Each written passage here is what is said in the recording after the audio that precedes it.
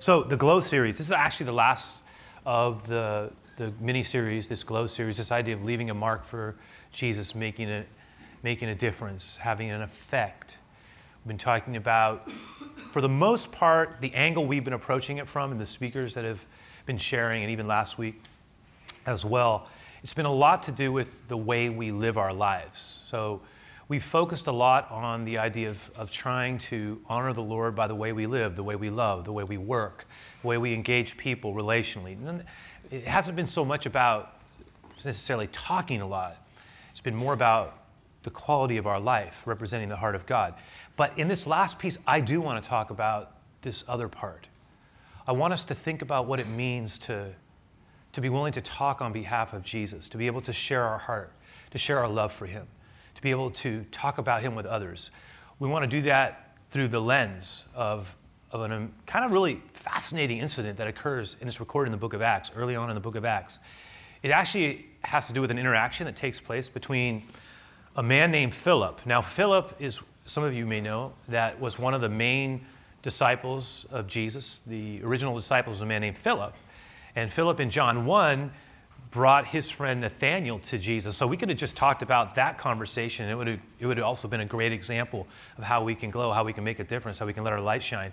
But the Philip that we're going to look at is a different Philip. He's a Philip in the book of Acts. He was a Philip who was one of the early church leaders. He was actually called a deacon. That was a servant leader in the early church that had just come about in Jerusalem after the resurrection of Jesus. The disciples came together and they formed a core of a church, and that church grew in the city of Jerusalem. Philip was one of their leaders. We're going to look at a conversation that takes place, an amazing exchange that takes place between this man, Philip, and a man that we don't know the name of, but we've, as church tradition and history, as the years have gone by, he's been designated by a kind of sobriquet, a nickname. He's called the Ethiopian eunuch, because it's the way that the Bible describes him. So we don't know his name, but that's how he's referred to. We're going to talk about this exchange that occurs between Philip, this early church leader, and this man, this sincere seeker of God, this Ethiopian, who we are going to see had an amazingly open heart. So towards God, he was seeking. So we're going to look at that. Now, to set it into context, though, I want to sort of give everybody an idea of what exactly creates this opportunity. One of the things that we know is that it wasn't too many years after the ascension of Jesus and the establishment of the church in the city of Jerusalem that they begin to get persecuted. Now, Jesus had told his disciples and his followers, who were all Jewish at the time, right? The church was somewhat insulated.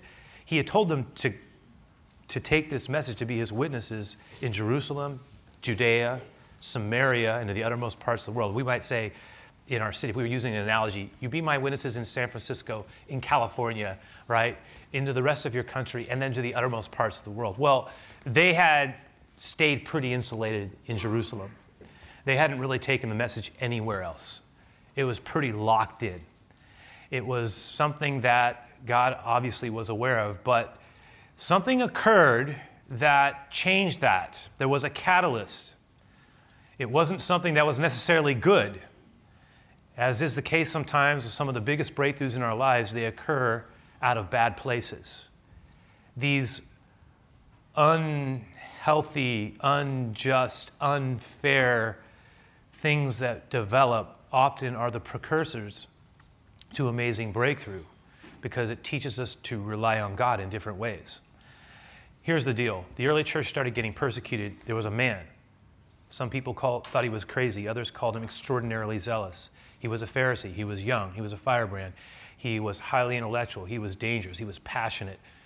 He was a man named Saul of Tarsus. And he had led the charge. Ironically, this is the same man who will ultimately become the most famous follower of Jesus and the greatest missionary for Jesus this world has ever known. The Apostle Paul is who he will become. But at the time, he hated the way of Jesus. And so he started to persecute it. We read about it, and you can see it says in the handout as well, in Acts 8.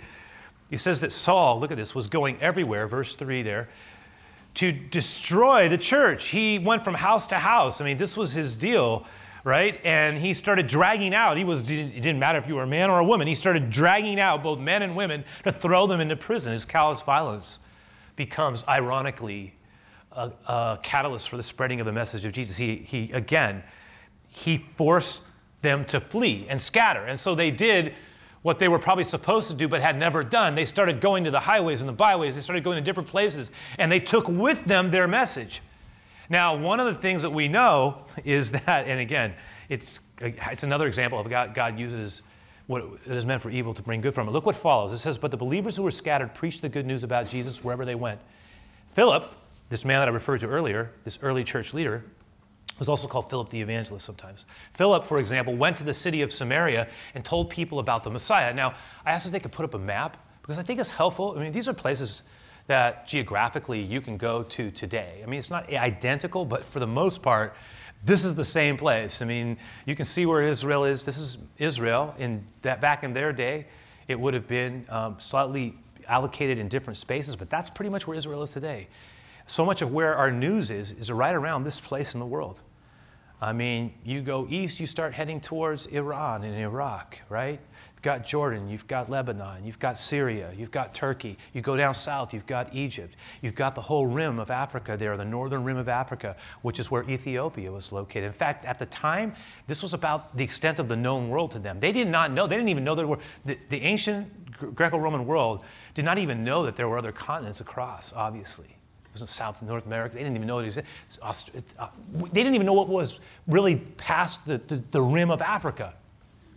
For them, Ethiopia in many ways was the uttermost part of the world. And so we can see, though, that Philip goes up to Samaria. Samaria is both a town and a region.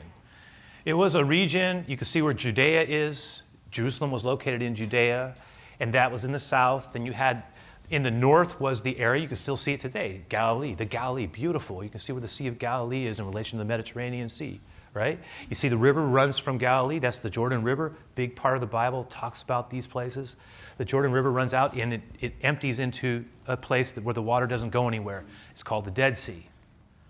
But in between, you see this land, Israel.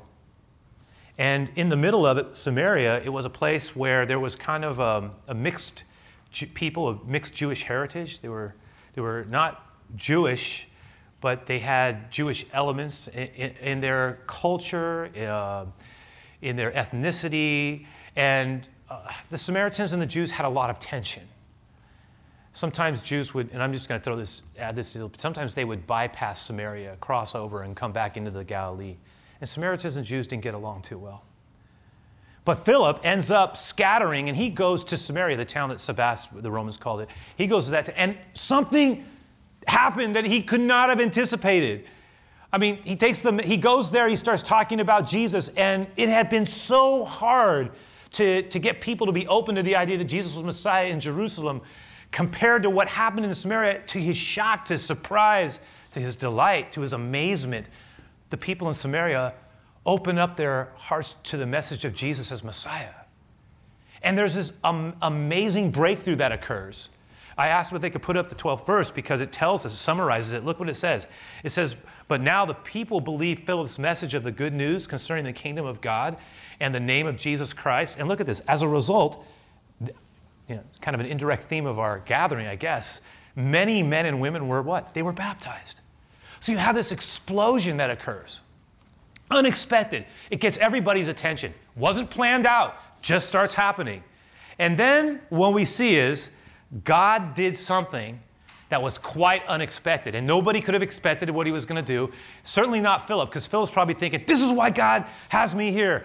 This is happening. This is amazing. But God did something that at first would have caught him completely off guard. Let's look at it together. Jump to verse 26. Again, got this in the handout as well, Acts 8:26. It says, now an angel of the Lord spoke to Philip saying, arise, I need you to leave. I need you to get up and go. I need you to go towards the south. Go south along the road, which goes down from Jerusalem to Gaza. This is a desert region. So how the angel spoke, we're not told. Clearly, Philip recognized it as some type of a heavenly communication, an undeniable impression. It was a curious one, almost illogical. Why? Because he was being asked to leave a place at the height of an unanticipated breakthrough to go to what? To go into the desert? For who? For why? What's going on? Can this be God? Is it God? It seems like it is. I don't know why. that road went south. In fact, if we could flip back that map just one more time, just to give everybody an idea of what we're talking about. You see where Samaria is. He's in Samaria. That's where that amazing breakthrough is happening. He's told, you need to leave. The impression he has, I need to go and I need to head south to Jerusalem. And there's this road that connects Jerusalem to Gaza. On that road, which leads through a desert region. So it was a road, but it was remote. It was isolated. That's where you need to go. So he starts heading down south, not knowing necessarily anything but a general idea that he's supposed to do it. It didn't necessarily even make a whole lot of sense, but he feels like the same impression that got him into the Samaritan town, that created this beginning of a breakthrough, was the same impression he had from God, that he was supposed to go down south. And so he starts heading in that direction. And we're told about a divine appointment that God sets up, because there was a man. And we read about him right here in verse 27. It says, so he arose and he went. And behold, there's this man of Ethiopia. Now, we're told a lot of details about him. Don't know his name, but we got some details. He was a man from Ethiopia, so we know where he's from, his country, his ethnicity. He was a Gentile, a eunuch of great authority, who was not just any man. He was a eunuch under Candace, the queen of the Ethiopians. Candace was kind of the Ethiopian female version of Pharaoh, male version in Egypt. It was a general title more than a specific name. But what we're being told here is he also had a very significant position. He worked for the most powerful person, and he handled the money. He also was someone who, we're told here, had come to Jerusalem, you can see it there, to worship. And he was returning, and he's sitting in his chariot, and he's reading from the book that we can read today, the book of Isaiah, the prophet. And, oh, by the way, I don't know if everybody necessarily knows what a eunuch. This is like a pastoral landmine right here. But a eunuch was a castrated male who was often placed in charge of harems. And that's all I'm going to say about that right now, I think. But the point being is he was someone who also had tremendous power. And it appears that he had become a Gentile convert to the Jewish faith, to the belief in the one true God of Israel. And he was very devout, so devout that he made his way on what we might kind of describe as a trip to the Holy Land. Right, today. He wanted to go to the epicenter of where that faith was. He clearly was seeking after God. He wanted to go to see the temple, and he probably went there. And if he did go there, in Jerusalem, which would have been obviously the place he would have gone, he would have found that he could only go so far, because there was a place where only Gentiles could go. Even if they were part of it, they could only go so far. And so we see this man who is still thinking about his experience. He's still trying to understand God, and he's reading out of, we would call a Bible, but really in their day would have been a scroll. He's reading out of the scroll of the book of Isaiah, the same book that we can read today. And it's amazing because as he's sitting there, and we can assume that he was reading aloud, which would have been a practice. So he's in the back of his chariot. He's got this thing unscrolled, and he's reading aloud, basically from the Bible. And we're told that then, look at verse 29, it says, then the Spirit said to Philip, switches back over to Philip, go near and overtake this chariot. So basically, Philip, again, just try to, this is in our mind's eye, right? You got the Ethiopian, he's in this chariot, probably on the back end of it, someone's driving it, and he's sitting there. He's probably maybe has his feet down. There's this scroll out. It's pretty remote. It's still a road, but it's pretty desolate out there. You don't see a lot of people. You will see some people every now and then. And he's reading out loud. While he's doing that, Philip is coming over perhaps a crest, perhaps a little bit of a hill. He looks down the road, and he can see a dust. He can see like a chariot, and it's going slow, but he can see it from a distance. And then that impression comes to him. This is why you're here.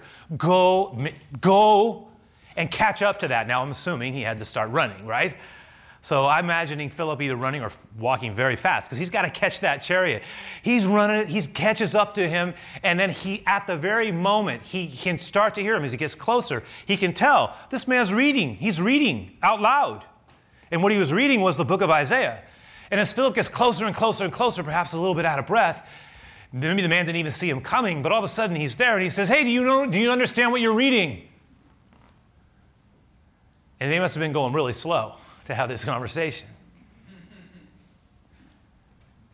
And that starts something pretty amazing. Again, I was thinking about it. I was going, okay, it'd be like he's sitting here, he's reading from the scroll, and we're told what he's reading, and he says, look, he's so into what he's reading and so perplexed by the part that's not making sense to him, that he's reading from Isaiah 53, by the way, that he doesn't even go, where did you come from? His first thing is, you sound like you know something.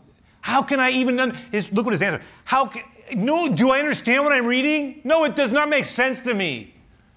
How can I understand this? You know what the word reading, in the word that we translate reading in the original Greek means to know again. Someone wrote it, and we read it, and we know it again. Basically, Philip is saying, do you know what you are knowing again? And he goes, no, I don't understand what I'm trying to know again. I don't get it. It doesn't make sense to me. Do you know? How can I understand it? I need somebody to help show me what it means, explain it to me, because it doesn't make sense. Philip says, okay. And he says to him, look, if you think you know and can help me, I would love to have a conversation with you and have you explain it. Would you do that for me? Jump on board. Let's talk about it. It's a pretty amazing moment. And and then we're told another detail. The place in the scripture that he was actually reading at that very moment were given. It's from, again, Isaiah 53 is the great chapter of suffering Messiah that perplexed many of the ancient writers because they weren't understanding how could Messiah be someone who's going to be led like a lamb to the slaughter. Of course, it was foreshadowing, speaking of the fact that Jesus, who John the Baptist would say, behold, there he is, the Lamb of God who takes away the sin of the world. How Jesus would pay the price for us that we could never pay ourselves.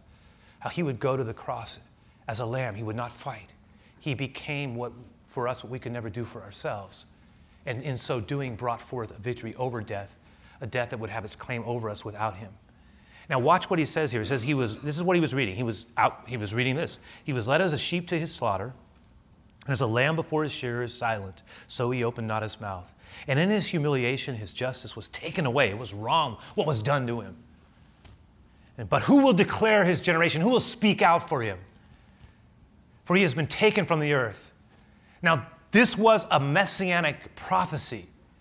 And the eunuch, who's clearly sincere, is reading this, and he's going, I don't understand this. And it's almost like he's having this conversation. He goes, this is my real question for you. If I really had to get down to it, I can't tell when I read this, is the prophet talking about himself, or is he talking about like somebody else? And Philip says, I can tell you that. I can tell you exactly what he's talking about. And he starts to tell him, let me tell you about Jesus. And he starts talking about how Jesus died, and he starts giving, and look what it says here.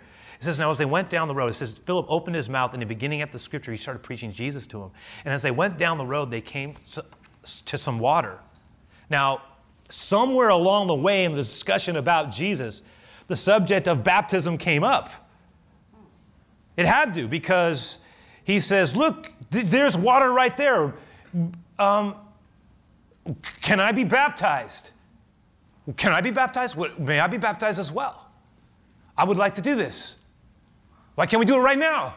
I mean, can you imagine the appointment? It'd be like us running into somebody and say, can you tell me about Jesus? And by the time we're done, say, I'm ready to get baptized. I'm ready right now. Let's do this. You got a pool? It's like, let's go. And so he goes, and Philip, look at this. Philip goes, okay, hold on a second. You can, but I need you, look, I need to know, look, if you believe, I'm not saying you get it all, but if you believe with all your heart, look at this. If you believe with all your heart, you may. And he answered, and he says, look, on the basis of what you shared with me, I believe that Jesus the Christ is the Son of God. And so he says, stop it, let me out. And see the picture of the two of them in the most unexpected, unanticipated divine appointment, walking down wherever that path was, right on the side, and the two of them walking into the water. And right there in the middle of desert, in the middle of nowhere, in a conversation that was never supposed to happen, they have a moment in which he goes and he is baptized, and it says that Philip leaves, whether he was taken by the Spirit in what way, whatever that actually means. It says that he was left there by himself, the eunuch, rejoicing. It's an amazing story. Now, there's so much for us. I look at this and I go, Lord, what is there for you? One of the things I've noticed here, and I'm just going to throw a couple things and just let us sit with them. But I look at this and I go, number one, God's way is going to sometimes challenge us, right? From time to time, it's going to challenge our notions of success and what it looks like. And sometimes it's going to invite us into humility and flexibility, particularly when it relates to our agendas, okay? Because you and I, God sees the big picture. You and I see the micro pictures. God sees the tapestry, big, beautiful art. We see the threads, and sometimes we get tangled up in the thread that we see. And yet the big picture of it is God working a beautiful thing. And every now and then we're reminded that God's got a story going that's so intricate, that's so woven together, that's so amazing, and yet it involves people like you and me all the time. That oftentimes God is trying to set up appointments for us to have conversations with people who are at a place in their lives where they are genuinely seeking after Him, just waiting for somebody to talk about Him. And God wants us to be part of that story. I look at this and I go, wow, Philip, God asked him to leave the multitudes to find this one man. And I think logically, it didn't make sense. Did the needs of the one outweigh the needs of the many? Why would God call him to leave what was clearly an astonishing breakthrough? Why would God ask him to leave at the pinnacle of his success and seeming effectiveness to do something that just honestly didn't make a lot of sense? But there was one man, right, who was seeking. And I think what are the implications for that? I think there are going to be times in our life when God is going to want us to do something that is daring and maybe even goes against the grain of what we sometimes would say is successful or sensible. Or here's what I'm saying. And okay, I need to say this. In the course of, since I was a youth pastor, really, when I was in my teens, so over 3 decades now, I've seen a lot of people do crazy things and say it was God who told them. It's like the phone goes off and they just go, God told me, right? And the thing is, I've watched people do things and they say, it's God, and I've watched them hurt themselves. I've watched them hurt people they loved. I've seen some crazy things done in the name of God told me. So I understand that we need to be wise and there needs to be collective wisdom. I understand why God puts us in a community. I get that, totally, I do. I'm going to also say this, though. There are going to be times where God is going to call us to break out of our agendas, and we're going to get an impression. It may not be a clear word, but it may be something like, you know what? I need you to have this conversation right now. But I got this, I know, I'm not saying we always get it right. But there are going to be times where God's going to say, I need you to pull off of that, and I need you to pay attention to this. And in those moments, here's the second piece. In those moments, it's like God is going to be testing our heart. Number 2 here. He reserves the right to test our heart, doesn't He? You hear what I mean?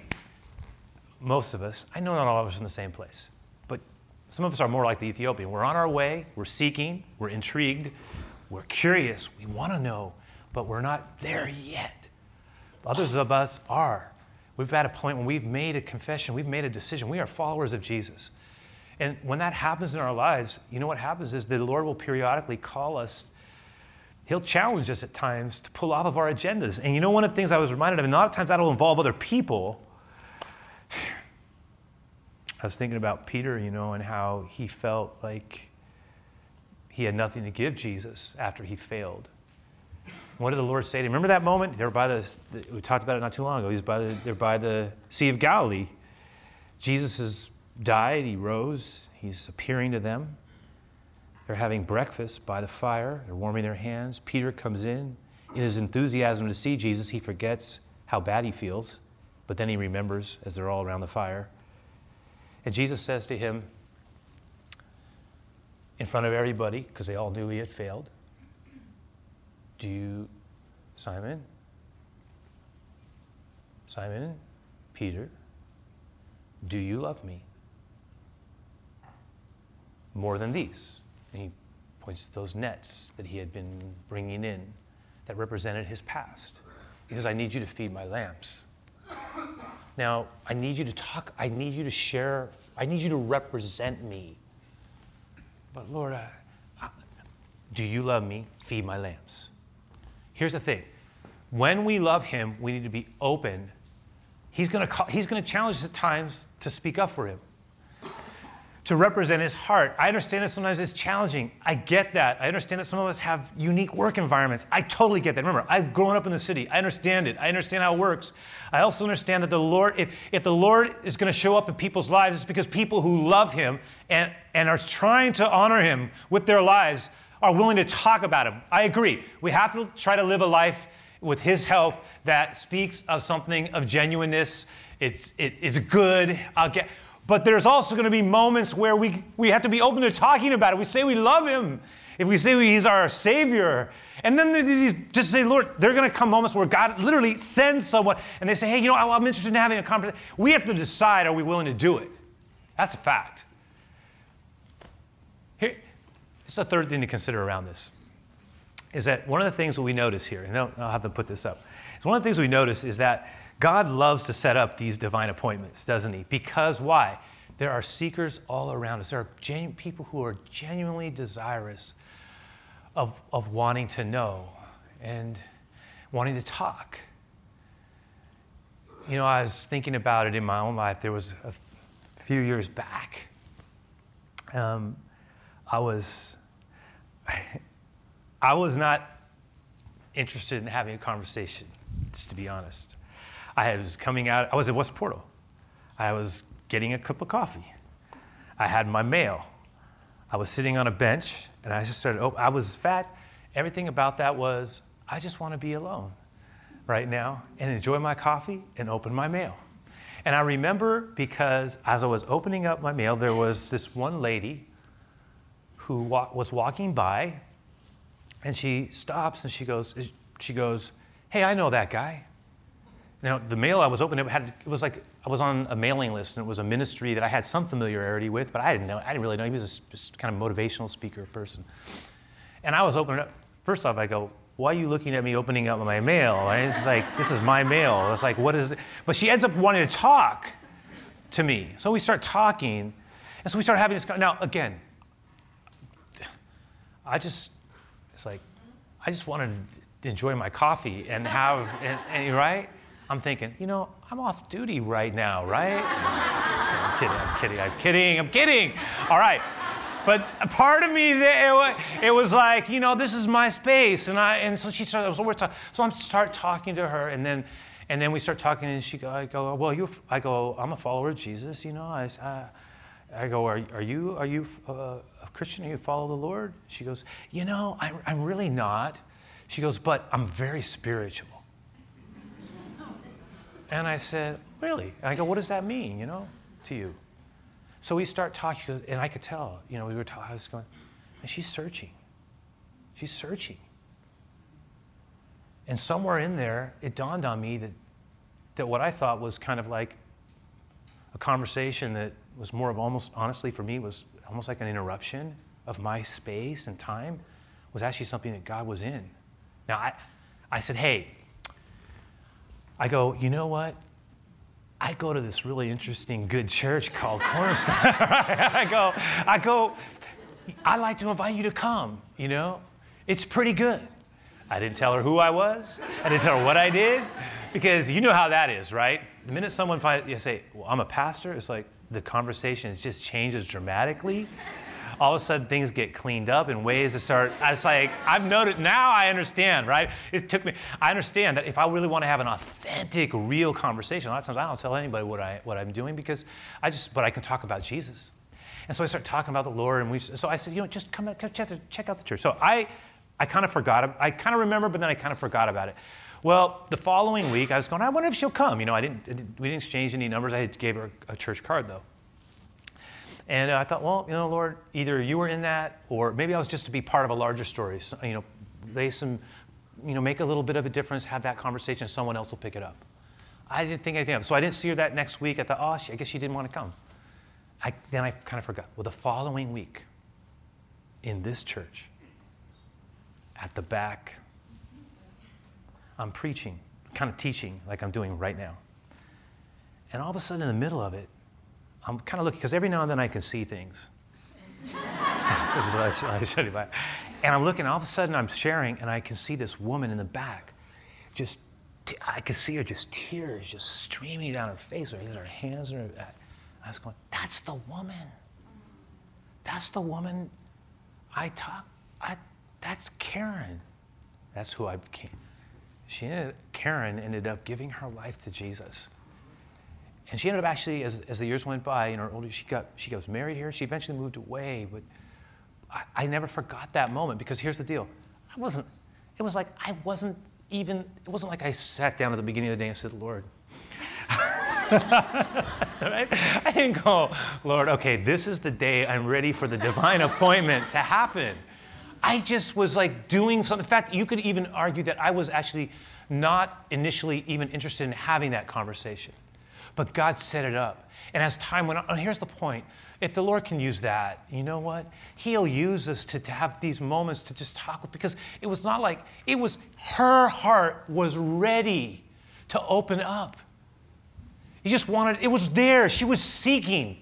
And there are people like Karen all around us. I'm reminded of that. And every now and then, God will do it. Sometimes he'll do it because they say, Lord, I want to talk to somebody back. That may happen too. But it may be somebody at work. It may be something that we weren't even calculating. But the key is, and this is what I've noticed, and we'll leave it with this last closing thought, that when God uses someone, right, when he wants to answer the hunger in the heart of someone who is seeking, just like that Ethiopian was, I want to know. I don't understand it. Can you explain this to me?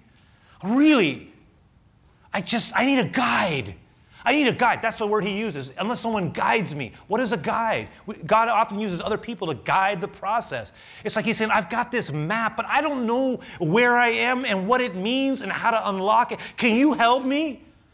And in that place, that's how God uses other people when he shows up. So here's the thing. It means his people who love him, need to be open to talking about him. Have to. It's not only agenda issues, it's also about willingness to talk. So, my life isn't like, okay, there's two things we can share, just say. One is sharing my story. Everybody has a story of faith. It's our story of how God makes a difference in our lives. Sometimes I say to people, they say, well, I don't want to talk about him yet because they might be new to following Jesus. And they'll say, I don't know if I feel comfortable because I don't know like how it all fits together, and I don't really know how to describe what Jesus, I don't really feel comfortable, so I don't talk. I say, man, you are at the exact, if you're new, you're at the exact place where you have contacts with people who, just be who you are. It doesn't matter how it doesn't matter. Be authentic. I keep thinking about the blind man who, he didn't know anything about Jesus. He ended up having interaction with him and he was healed. They call him in to interrogate him. And they say, tell us what your opinion is of this Jesus. And he says, I don't know anything about the man. All I know is that I was blind and now I see.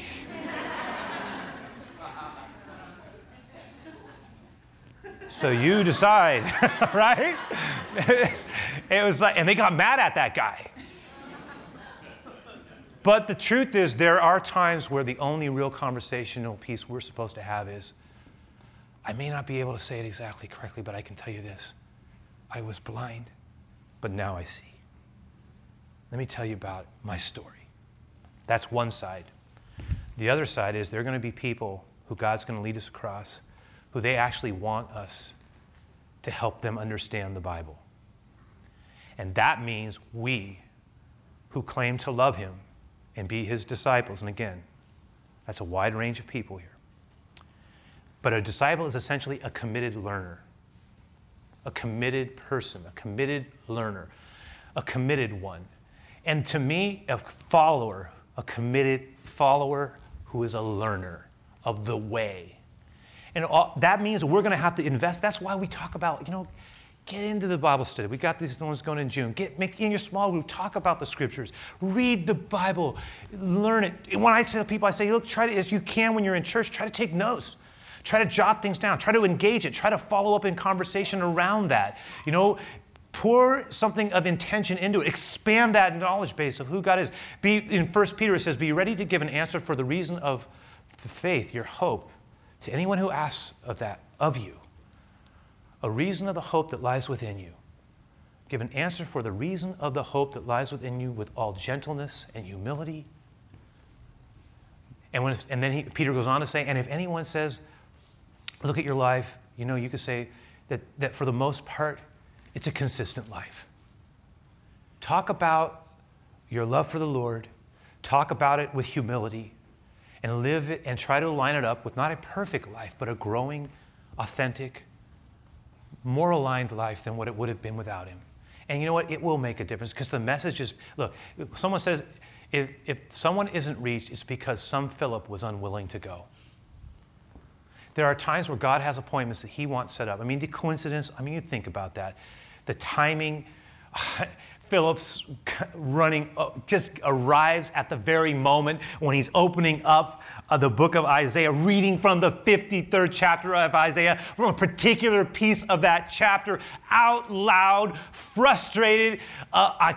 One more place I can't get into. I don't understand. And in that place, God brings them together and creates this divine appointment. And to me, it's like this is what God wants to do in all of our lives. We can be all involved in amazing and extraordinary sacred things if we'll just say, Lord, hey, I'm open to you. And help me. Here, when that moment comes, help me, one, to recognize it, even if you're stubborn like me and it happens slowly, and probably don't deserve it, to be quite honest. Because I'm sitting there going, Lord, this is my space, this is my time. And honestly, do I have to have this conversation? And the answer as it went along was, by the time I was done, was, thank you, Lord, for the privilege of being part of something like this, even when I didn't deserve it. So, all right, let's pray. So, Lord, as we get ready to close out here, as we get ready to bring this to a point of closure, at least is this part of our story, at least we're going to have our time of giving of tithes and offerings, but in our closing song, which does speak about how love acts, how love does, how your love notices, and how your love sets things up.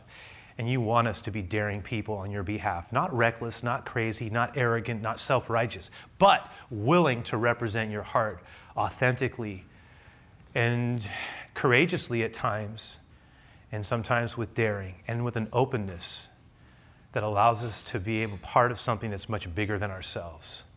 And who can say, I don't even know all the good that is yet to come, just because we're willing to try, to be open.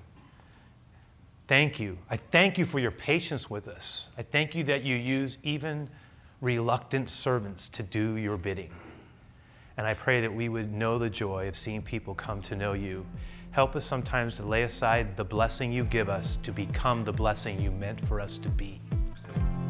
This is what I ask in Jesus' name. Amen, Lord.